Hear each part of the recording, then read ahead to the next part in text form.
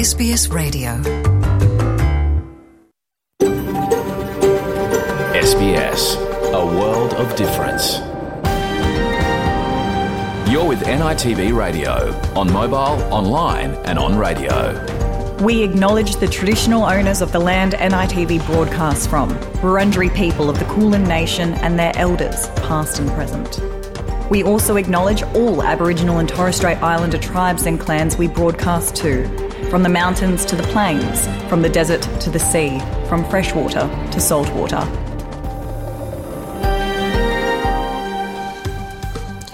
Yama, welcome to NITV Radio.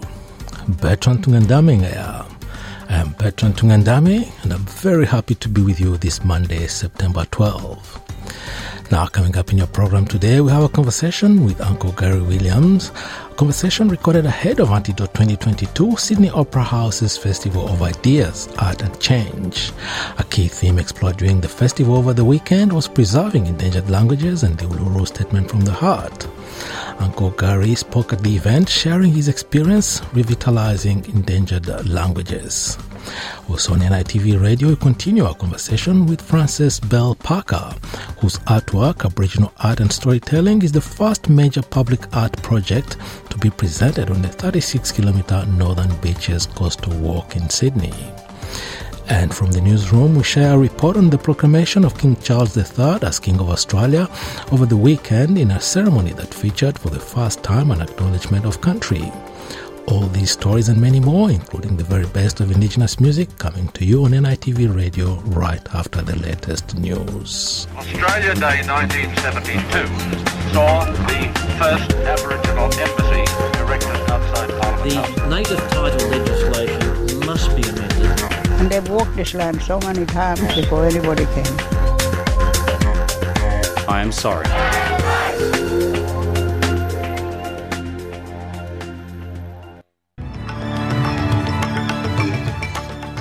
In this bulletin, King Charles III proclaimed King of Australia amid military pomp and Indigenous ceremony. The Prime Minister promises extra sitting days to be scheduled to make up for the cancellation of Parliament.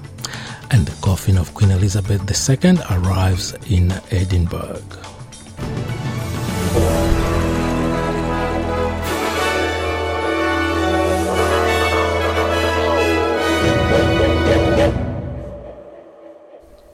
King Charles III has been officially proclaimed as the ruling monarch of Australia by Governor-General David Harley. The ceremony took place at Canberra's Parliament House, followed by a 21-gun salute. Governor-General David Harley made the official proclamation after convening with Australia's Executive Council. Because of the death of our blessed and glorious Queen Elizabeth II, the Crown has solely and rightfully come to Prince Charles Philip Arthur George. We, therefore, General the Honourable David Hurley, AC, DSC retired, Governor-General of the Commonwealth of Australia, and members of the Federal Executive Council, do now proclaim Prince Charles Philip Arthur George to be King Charles III, by grace of God, King of Australia and his realms and territories. The service opened with a welcome to country from Ngunnawal elder Auntie Violet Sheridan, who paid her respects to the passing of the monarch. No matter what your views, Queen Elizabeth lived a life of service, and she was also a loving wife, mother, grandmother and great-grandmother. King Charles III takes over from his mother, and we know he will be thoughtful in his rule. Similar ceremonies have been held in each Australian state and territory. Australia's High Commissioner to the United Kingdom attended a reception with King Charles and other Commonwealth High Commissioners. Prime Minister Anthony Albanese says extra sitting days will be scheduled before late October to make up for the cancellation of Parliament. Politicians were due to be in Canberra this week, with the government due to introduce legislation for the establishment of a federal anti-corruption monitoring service, but protocol dictates that Parliament be suspended for 15 days after the death of the Queen. Speaking to Channel 7, the Prime Minister also defended the decision to declare a national public holiday on the 22nd of September to mark Queen Elizabeth's passing, saying the late monarch had deep connections with communities all around Australia. She was someone who didn't just go to Sydney and Melbourne. She went to regional communities, remote communities, and had an engagement with them. And that's why I think it is appropriate that local communities organise commemorative events, as well as the national memorial service that will take place at 11 a.m. on Thursday the 22nd. Queen Elizabeth II's coffin has arrived in Scotland's capital of Edinburgh as of the late monarch's journey from Balmoral to London. The coffin will spend the day in Edinburgh before being taken to London, where the Queen will be laid to rest, with a state funeral to take place on September 19 at Westminster Abbey. The Dean of Westminster, David Hoyle, who will officiate the service, says the Abbey was incredibly significant to Queen Elizabeth, as it's the location where she married her husband, Prince Philip, in 1947, and was also the site of her coronation in 1953. I think because in this building she took two sets of promises that really defined her life. We all know that she understood her role as sovereign to be lifelong, and that's because she understood the oath at the coronation to mean just that. And my word, she lived that out. She ran the race. We also know that her marriage to the Duke of Edinburgh was a hugely significant and stable point in a very demanding life. So those two things shaped her life.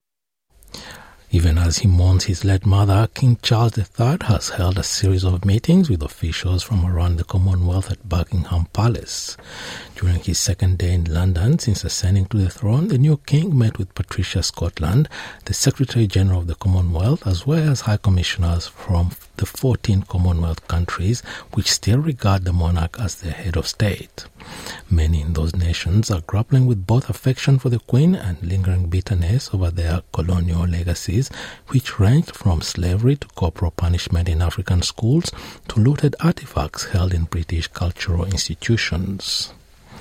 Antigua and Barbuda will call a referendum on forming a republic after the death of Queen Elizabeth II. Prime Minister Gaston Brown made the announcement minutes after signing a document that confirmed Charles III as king, saying he wanted to hold the vote within 3 years. The Caribbean country is one of 14 nations who have retained the British monarch as their head of state. Prime Minister Brown told ITV the move is not a malicious one. This is not an act of hostility or any difference between Antigua and Barbuda and the monarchy, but it is the final step, as I said before, to complete that circle of independence to ensure that we are truly a sovereign nation. New research reveals 50 million people around the world were living in modern-day slavery in 2021. The latest global estimates of modern slavery report finds 28 million people were in forced labor, while 22 million were trapped in forced marriages. That number has grown in the past decade, with 10 million more people in modern slavery late last year than in 2016. The report finds migrant workers are more than 3 times more likely to be in forced labor than non-migrant adult workers, with women and children also remaining disproportionately vulnerable. The United States is commemorating the 21st anniversary of the September 11 terror attacks. President Joe Biden has paid tribute to those who died and referenced a message sent at the time by Queen Elizabeth II. I remember a message sent to the American people from Queen Elizabeth. It was on September 11. Her ambassador read a prayer of service at St. Thomas Church in New York, where she poignantly reminded us, quote, "Grief is the price we pay for love. Grief is the price we pay for love." Hundreds of people have taken to the streets of Chile to commemorate the 49th anniversary of the 1973 coup in which a dictatorship was imposed on the country. Left-wing parties with key political figures and members of the government paid homage to the statue of former President Salvador Allende outside the presidential palace. Participants laid flowers at his monument as well as outside the palace where he lived while president. Politician Carol Carriola described the anniversary as a painful one for Chile. Every year we come here to commemorate a very painful date for our country, which was the 1973 coup d'etat, and also to commemorate the role that President Salvador Allende has had in the history of our country, a president who was democratically elected, who was ratified by the people of Chile, and who unfortunately could not continue his mandate precisely. According to government figures, during the dictatorship of Augusto Pinochet, at least 3,095 people were killed and tens of thousands more were tortured or jailed for political reasons. Russia has accused Ukrainian forces of another attack on the Zaporizhia nuclear power plant. Both sides continue to accuse each other of attacking the area around the plant. Russian Defense Ministry spokesman Igor Konashenkov says there are frequent attacks being launched. С 1 сентября территория Запорожской атомной электростанции и город Энергодар 26 раз подверглись артиллерийским обстрелам. Since September 1, the territory of the Zaporizhia nuclear power plant and the city of Enerhoda have been subjected to artillery shelling by the armed forces of Ukraine 26 times, including on the territory of the nuclear power plant. At the same time, as a result of an aimed fire at the transformer substation on September 6 and the power line on September 8, the city of Enerhoda was twice left without electricity. Ukraine's military says it's continuing to retake territory from the Russians in a counter-offensive in eastern Ukraine. The military is claiming to have taken over 3,000 square kilometers. Meanwhile, President Volodymyr Zelensky has accused Russia of targeting critical infrastructure in Ukraine's east in response, leaving large swathes of territory in total blackout. Ukraine's leader says that power was cut off completely throughout the entire Kharkiv and Donetsk regions, depriving people of light and heat. Outages have also been reported in several other areas near the front line. At least 11 people are thought to have died in a shipwreck off the coast of Tunisia, with 12 others still missing. Tunisia's Coast Guard rescued 14 people after the boat, which was carrying 37 migrants to Italy, sank on Tuesday. The state news agency says 5 more bodies were recovered on Saturday night, bringing the death toll to 11. More than 1,000 migrants are thought to have died this year attempting to cross the central Mediterranean. And to sport in rugby league, the South Sydney Rabbitohs have eliminated their arch rivals from this year's competition. They've beaten the Sydney Roosters 30 points to 14 in a brutal and spiteful game in Sydney that saw 7 instances of players being sin-binned, that is, having to temporarily leave the field for disciplinary infractions. The Rabbitohs will play the finals against the Cronulla Sharks next Saturday in Sydney. And now having a look at the weather around the country. Broome, a mostly sunny day, 29 degrees. Perth, a shower or 2, 23. Adelaide, possible shower, 16. Melbourne, partly cloudy, 13. Hobart, showers, 10. Albury-Wodonga, cloudy day, 12. Canberra, partly cloudy, 14. Wollongong, possible late shower, 19 degrees. Sydney, partly cloudy, 21. Newcastle, sunny, 21 degrees. Brisbane, mostly cloudy, 24. Townsville, sunny, 27. Cairns, mostly sunny, 30 degrees. Alice Springs, a mostly sunny day, 26 degrees. Darwin, a shower or 2, 32 degrees. Torres Strait Islands, partly cloudy day, and a top of 31 degrees. And that is NITV Radio News.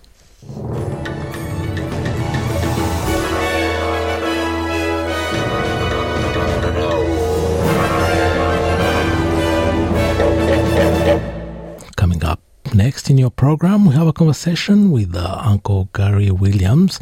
Conversation recorded ahead of his appearance at Antidote 2022 over the weekend, a festival of ideas, art and change of Sydney Opera House.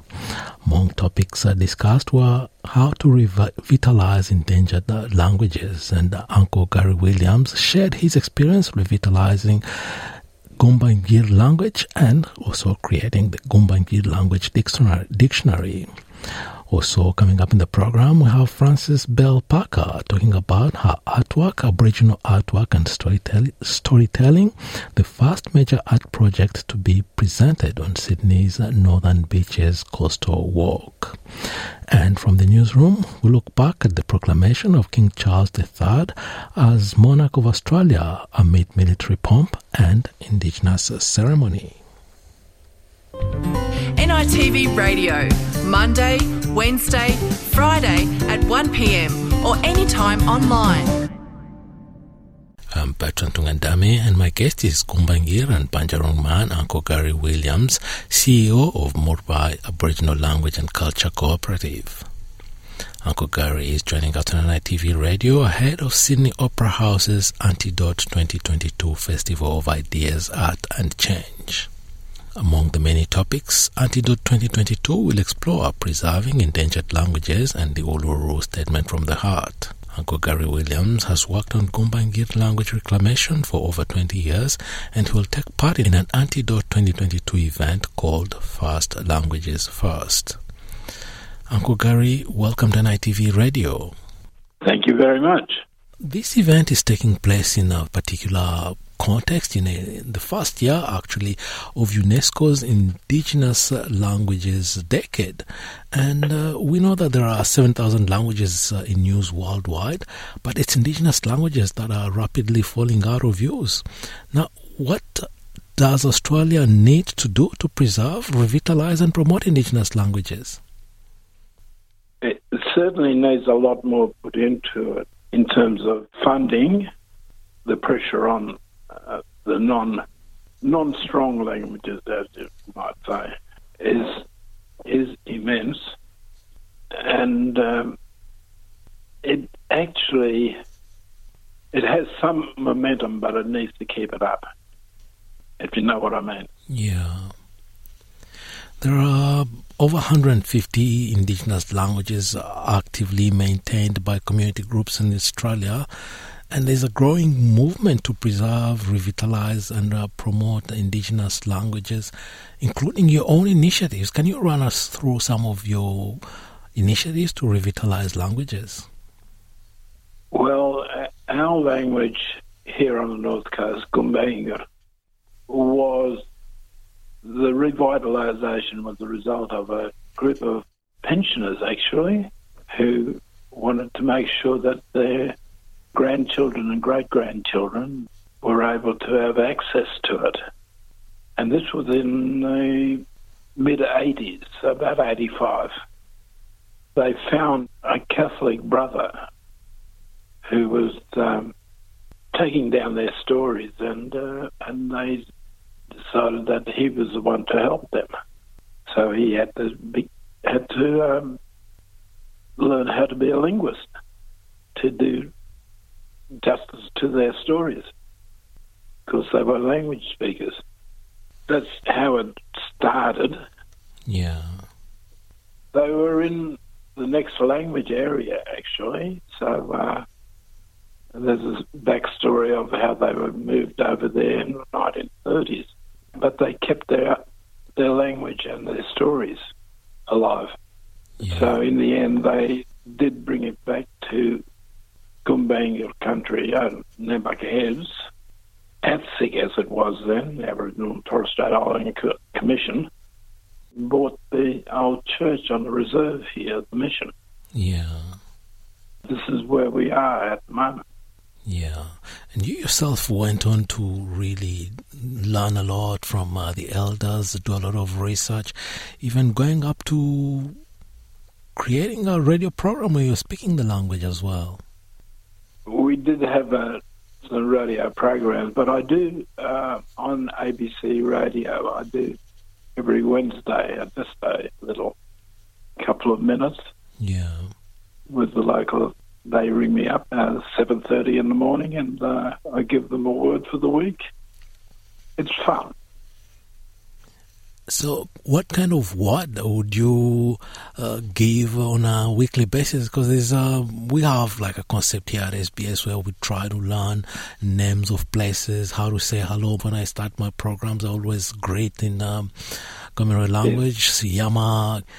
What words do you gift to your listeners? If there is something happening, like this season is the whale migration season, so we give them the word for whale. Yeah. And if it's winter, the word for cold and all those type of things. If there are storms, then anything that's happening and that people are interested in. It's not a language lesson as such, but as anything that people may be interested in, There are lots of people who I'm so surprised when people say, "Oh, I listen to you every week." Yeah. It doesn't have to be a lesson as such, but you can teach them anything that's happening. Yeah. So weather-wise, or if there are somebody has seen a bird or something, it's on the news, the everyday speech type of thing. Yeah. And it's not just your language, your father's language. You also help actually revitalize up to 7 different languages in the area. Yes, we are a regional language centre. It came about when at Sick Again, the region here, called the Many Rivers region, put into the Endangered Language Fund around about 2004, came to us and said, "Listen, if we get some money, you're a language centre, would you be able to use it for the languages in our region?" So we said yes. The region goes from the Queensland border down to the Hawkesbury River. So there are 7 languages in that region. Language is not just about the words that we use. It's about history, it's about culture, it's about connection to country. It's about so many different things that you cover. It is, and that's one of the good things about revitalisation of language, because you suddenly realise, by the way, 5 of the languages didn't have dictionaries, so we got dictionaries for those 5 as well as our own. So Bunjang and Gumbaynggirr had dictionaries. And through work on dictionaries and everything, you suddenly find out a lot of the names of areas. You're quite surprised how many languages from towns' names or mountains and things like that, where they got their name from, that is. Yeah, so it's words and their stories. So like Tari, there's a word in that language for the fig tree, which is Jari. So that type of thing. Yeah, language places and connects meaning to country, place and people and their stories. Now looking at my notes, I realized that there's something that's really important. You say that you learned from elders such as Tiger Buchanan and Uncle Charles Moran. Did you want to say a word or two about these elders? Only that we were very lucky that, and me personally, was very lucky that they were still alive to be able to pass on some of those stuff, because it's only later in life that Uncle Charles, we came across each other. He's on my father's side in the next language group, Bunjalung, and so we caught up with a whole lot of back stuff. So I'm just lucky that I was able to speak to all these people. None of the old people are now alive, but so I count myself lucky. And it was through you that knowledge was passed on and is being preserved for future generations. Uncle Gary, it's been a great pleasure talking to you and learning a lot about your work, Reviving Language. Can you give us a closing word? Only that this decade of Indigenous languages, and it's worldwide, the conversation is basically the same about how to preserve, revitalise, and what pressures that we face. As I'd say, it's only the accent that changes. The words are basically the same. And it's good to talk to other people who are in there. Yeah. That's the other thing as well. You find out from them what they go through and they're exchanging views. Yeah. I think that's the main thing. Uncle Gary, thanks again for taking the time to talk to us. It's been an absolute pleasure learning about your work. Thank you. NITV Radio, share our stories on Facebook. Now, King Charles III has been officially confirmed as Australia's new head of state. As Sunil Awasthi reports, his formal elevation in this country came on the same day the Prime Minister announced a one-off public holiday to mourn the death of Queen Elizabeth. Also, the ceremony took place amid military pomp and Indigenous ceremony.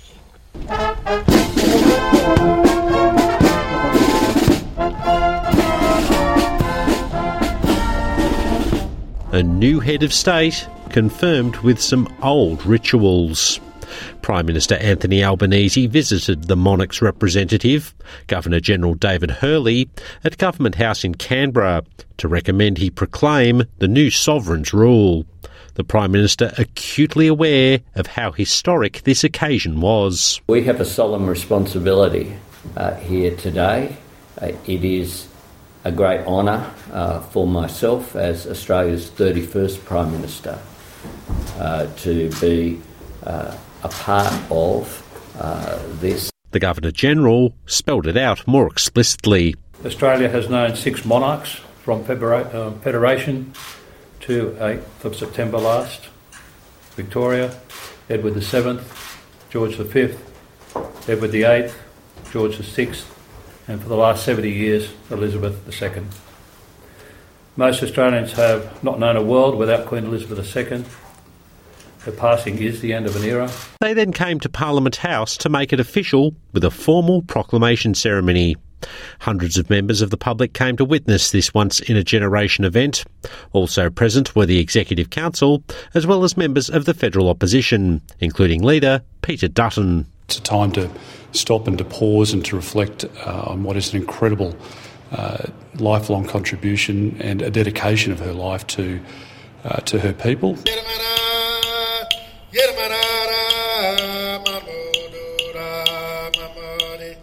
The ceremony brought different parts of Australia's story together. There were the soldiers marching, but also an Indigenous smoking ceremony. The service opened with a welcome to country from Ngunnawal elder Auntie Violet Sheridan, who paid her respects. No matter what your views, Queen Elizabeth lived a life of service, and she was also a loving wife, mother, grandmother and great-grandmother. King Charles III takes over from his mother, and we know he will be thoughtful in his rule. The Governor-General delivered the proclamation everyone had come to hear. Prince Charles Philip Arthur George to be King Charles III, by grace of God, King of Australia and his realms and territories. The ceremony ended with a royal 21-gun salute. Flags were at full mast for the ceremony. They've now returned to half-mast for the remaining period of mourning for Elizabeth II. There were similar ceremonies in each state and territory. The Prime Minister and Governor-General will now fly to London on Thursday for the late monarch's funeral. Mr Albanese has offered a lift to Pacific and New Zealand leaders to ensure they can be there. We want to make sure that for some of these states like Tuvalu, it is difficult for them to get there. There's still restrictions on international travel. Mr Albanese and Mr Hurley will be back the following week for the one-off public holiday in Elizabeth's honour, a day of mourning on Thursday the 22nd of September. There will be a national memorial service at Parliament House in Canberra the next day, Friday the 23rd of September. Sunil Awasthi, SBS News. Join the conversation on radio, online and mobile. You're with NITV Radio. Welcome back. And now a conversation with Frances Bell Parker, whose artwork, Aboriginal art and storytelling, is the first major public art project to be featured on the 36-kilometre Northern Beaches Coastal Walk in Sydney. Frances' winning concept designs celebrate Aboriginal stories of whale migration and the coast as a gathering spot and important life source of food such as oysters. Frances Bell Parker came to prominence by winning the prestigious Blake Prize in 2000, making her the youngest ever winner and the first Aboriginal recipient in the prize's history. We begin the conversation with Frances highlighting the power of First Nations artists and their storytelling. That's our power that we possess as Aboriginal artists. We can tell those stories and get the attention from a wider audience that wouldn't normally be interested in learning about the underlying stories. Yeah, I must emphasize that when you won that prize, you are not only the first Aboriginal recipient of in the prize's history, but you're also the youngest ever to win that prize. So it just talks a lot about your talent and your gift. Yeah, well, thank you very much. And I remember when I got the phone call that I had won, so in 2000, it doesn't seem like that long ago, but it was 22 years ago, and the way that you entered artworks, which is vastly different to how it is today, you had to physically take the painting to a building to be judged before you were even selected as a finalist. And so I know a lot of the awards today, probably with the exception of the Archibald and those big ones, you could just submit a digital image or whatever, and then if you're a finalist, then you drop your artwork in to be judged. And I remember dropping it off. I think some of the paint was still a bit wet, and I asked my dad, because I was living with my dad in Parramatta at the time, and I said, "Oh, Dad, can I have some money to pay for the fee to get the artwork delivered to where it needs to go?" And he goes, "Oh, how much is it?" I went, "Oh, $100. And then he scoffed at me. He goes, "I'm not paying that. I'll drive you there." So he drove me there to drop off my very small and modest painting. And I remember having that conversation with him. He goes, "Oh, what do you get if you win this thing?" I went, "Oh, $10,000. Back then, that was a decent amount of money for any artist, especially struggling artists. Yeah. And then he had a little chuckle and he said, "Oh, well, if you win, we'll be coming home in a stretch limo." And then it was a few days later, or maybe a week later, I got the phone call and it said, "Oh, Frances, can you keep a secret?" And so I hesitantly said, "Oh, yeah, of course I can." But knowing well that, no, I can't keep a secret. And so as soon as I got off the phone, I went into the lounge room and just started cheering and going, "Guess what? I just won the Blake Prize." And so there was myself, my sister and my dad all jumping up and down in the lounge room. None of us could believe it, and we had no idea of just how tough it is to actually win an art award. Even if you've been an artist for 20, 40 years, it's quite the feat to actually take something away. So we were amazed, and I remember telling Dad, I said, "Okay, I don't want to tell Mum, I just want to surprise her."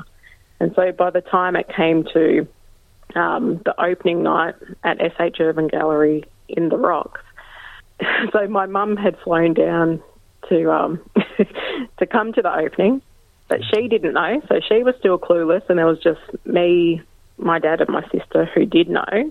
Yeah. And so when we were meeting the judges and stuff like that, they said to Mum, "Oh, you must be the mother." But they weren't aware that she didn't know. And so Mum just goes, "Well, I am a mother, but I'm not the mother." And then I think it wasn't until they called my name up to actually come up and receive the award that Mum's looking around going, "Where's Frances? Where is she?" And so I always have a good little giggle of that. And then once I'm up there accepting the award, I just see the crowd part either side, and it's my little mum walking up towards the stage to be up there and hold my hand whilst I accepted the award. So that was a very memorable night for all of us. Wow, that's historical. I hope there's some footage of it you can show to, younger generations after you, and keep it for posterity. Yeah, definitely. Yeah. Now, you said upon winning this, the possibility to have your artwork featured at the Coastal Walk, that this is an amazing opportunity to be able to create public artwork that tells a deeper part of the coastline's story. Tell us about the story you're telling. You mentioned some of the aspects of the shells that you created. Tell us a little bit more about those stories.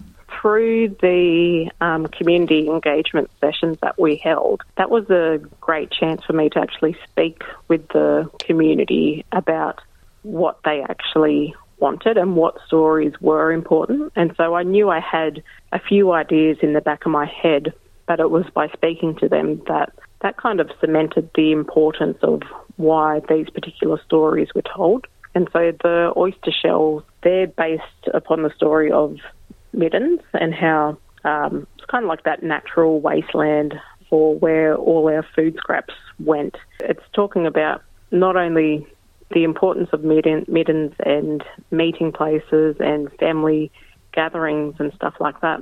We must also remember and always remember the stories that are underneath the surface. So they're not necessarily what are visible, but it's the stories that are contained within the land from thousands and thousands of years ago. There's also a series of plaques at Avalon and at Longreef.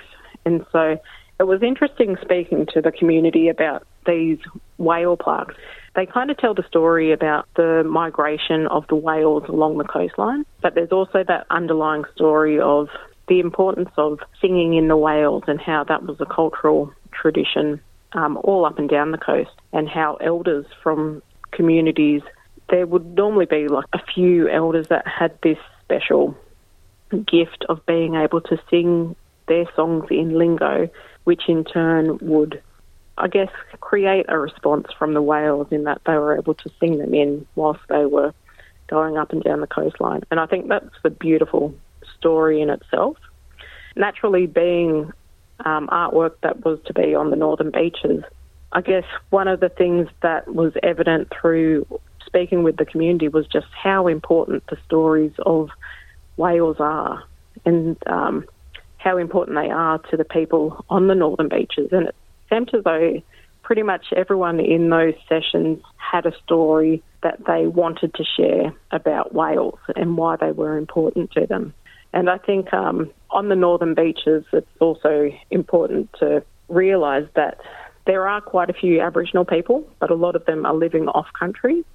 And I think there's only a handful of the traditional custodians over there. Yeah. And so, but they all work whilst respecting each other. And so I think that was a really lovely thing to witness. And it was just lovely to hear their feedback about what they wanted these whale plaques to represent. But there was also the demand that we want them everywhere. We don't just want them located in the one spot. We want them along the walk.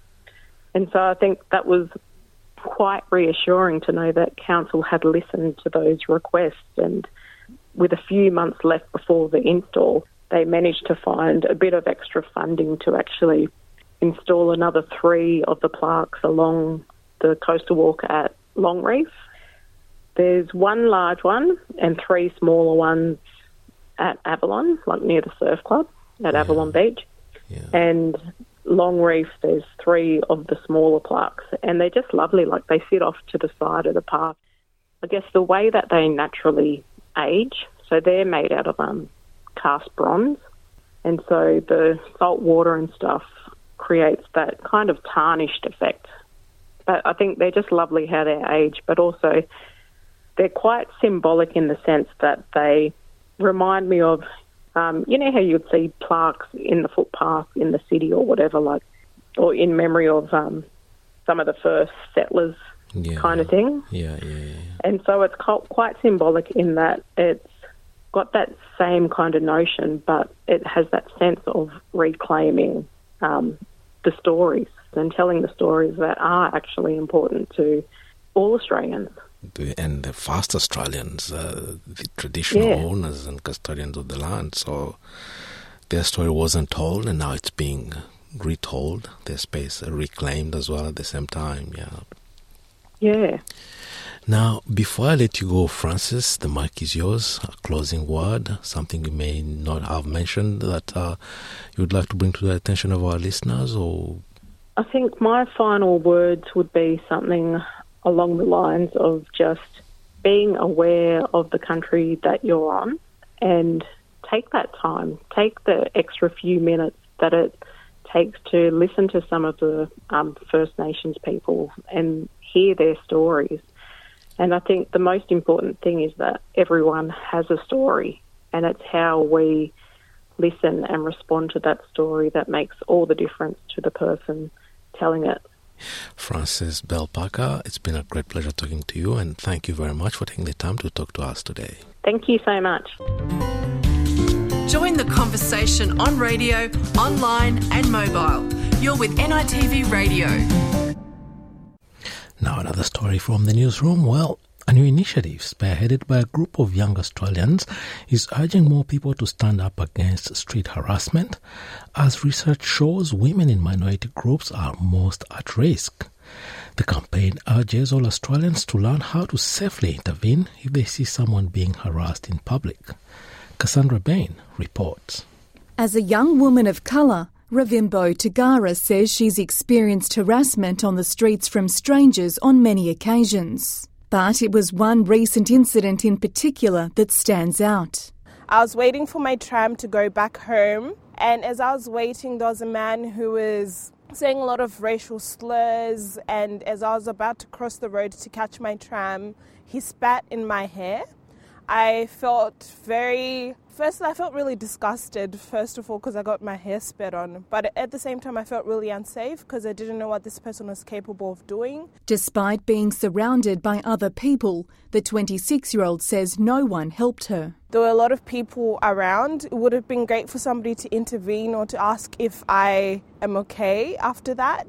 Ms Tagara is teaming up with other youth activists and high-profile Australians to encourage people to stand up to street harassment. In a new survey of 2,000 adults, 78% of Australian women say they've experienced sexual harassment in public places. That number rises to 90% for those in minority groups, including Indigenous and culturally diverse women, those who have a disability or identify as LGBTIQ+. It also found 70% of Australians have witnessed street harassment, but only 36% intervened. That's despite 8 in 10 women reporting that their experiences of street harassment were vastly improved when someone did speak up. Plan International Australia Chief Executive Suzanne Legina says unwanted sexual behaviour is not a compliment, it's a crime. We've just come to accept it as normal and we don't even blink an eye. So I think part of the campaign is to raise awareness of what it is, to give you the tools to do something about it. The organisation is offering free virtual training sessions on how to respond to harassment without further inflaming the situation. Model and media personality Maria Thuttle is urging Australians to get involved. You can get educated in 5 different strategies that we like to call the 5 Ds. It's distracting, it's delaying an incidence of harassment, it's documenting, delegating and being direct. And these things are going to enable you to safely intervene so that people don't have to experience this alone. She says she recently called out a group of men who harassed her in a car park in Melbourne. I decided to say something because I gauged in that moment that I felt safe to do so. And I told them point blank that they made me feel unsafe. And they apologised. But the thing that I want to impress from this story is not every situation is the same, but what is consistent is that it is not the victim's responsibility to intervene or to put themselves at risk. Experts say while intervention is important, more needs to be done to address the root causes of the problem. Dr. Bianca Philibborn is a senior lecturer in criminology at the University of Melbourne. Ultimately, we need to be targeting the behaviours and the actions of men who are engaging in these behaviours and challenging those, social attitudes and norms that normalise and excuse street harassment in the first place. So, that's really going to involve much longer term responses. So things like education in schools, community education and awareness raising campaigns, for example. Cassandra Bain, SBS News. You're with NITV Radio.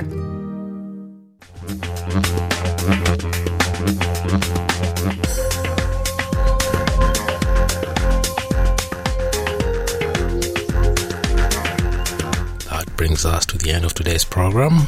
Bertrand Tungandame here. I am Bertrand Tungandame, thanking you for tuning into NITV Radio today. I hope you enjoyed the program. Till next time, bye for now. Want to hear more stories like this? Listen on Apple Podcasts, Google Podcasts, Spotify, or wherever you get your podcasts from.